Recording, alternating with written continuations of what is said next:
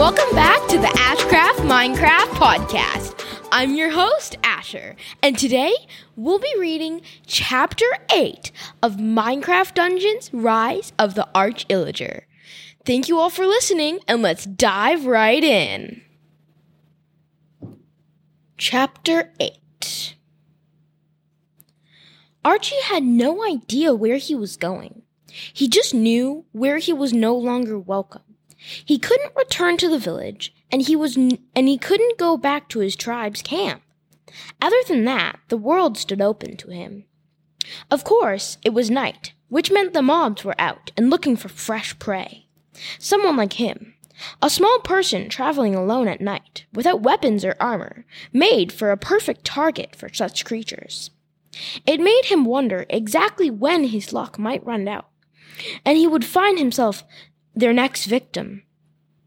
Archie shivered from both fear and the cold as he made his way through the darkness. He'd never learned to navigate by the stars, so without the sun in the sky, he had no idea which direction he was headed.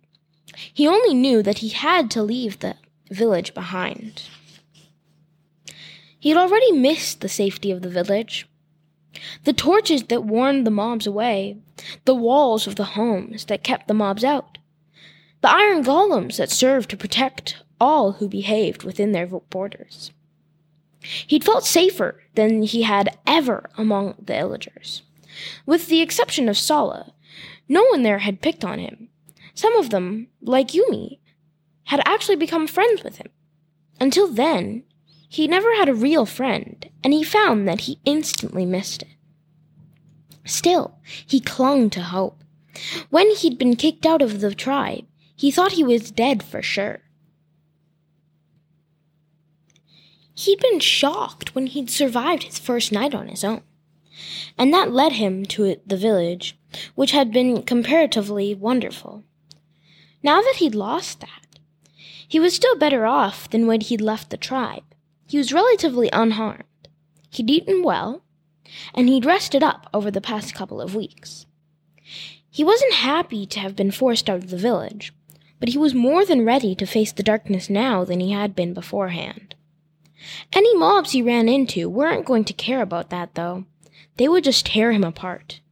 To keep that from happening, he kept as quiet as he could. He didn't need to attract any trouble. That would probably find him on its own just fine. A few times, he thought he heard something from high up in Creeper Woods, and once he even managed to spot lights flickering way up there. He wondered who might be so brave as to be camping up in such a remote and mob-ridden place. And then he thought better of it. It occurred to him that it might be the heroes who'd gotten him ejected from the village, and if it wasn't them, it was a chance it was someone even worse. Archie had never expected to be treated well in the village. He had Yumi to thank for that. He could only look upon the time as a fluke now, a brief moment of brightness in an otherwise miserable life. He had no hopes of finding another village. He only wanted to survive. He just had no real idea about how to manage that. But the next morning came, and he was still alive. Archie tried to keep moving for a bit longer, until the sun rose fully into the sky. But that was all he could manage.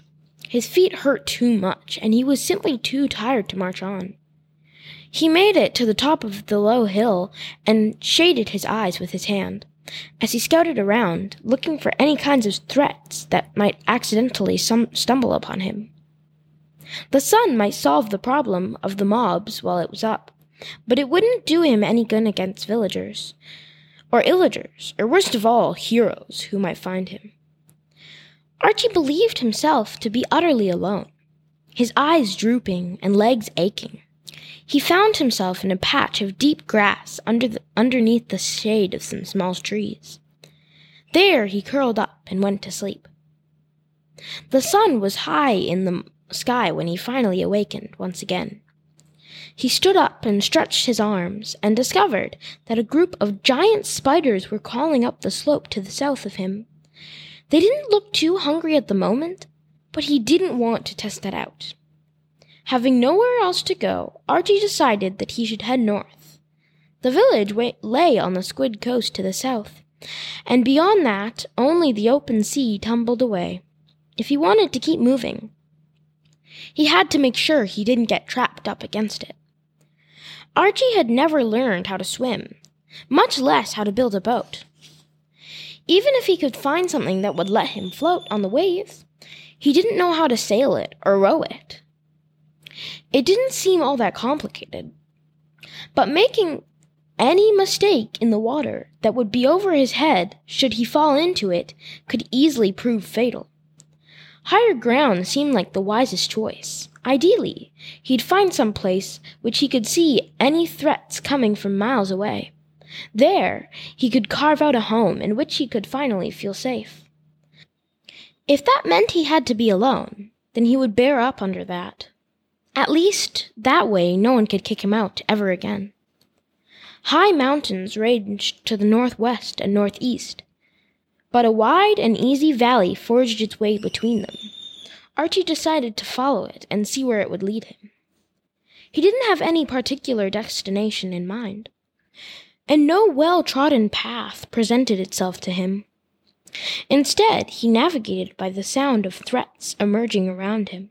Any time he heard a zombie's groan, a creeper's hiss, or the clattering of a skeleton's bones, he walked directly away from it. He had no way to know if fate, luck, or something more actively intelligent was steering him, but his path brought him more or less straight north. At one point, a few days into his journey, Archie decided that he'd made a mistake. He needed to go back south, where the mountains were easier to climb. From there, he could either make his way to them properly, or he could try his luck in the creeper woods, as horrifying as that seemed. It didn't take long, though, for him to hear the groans of zombies and the rattling of skeletons coming from ahead of him.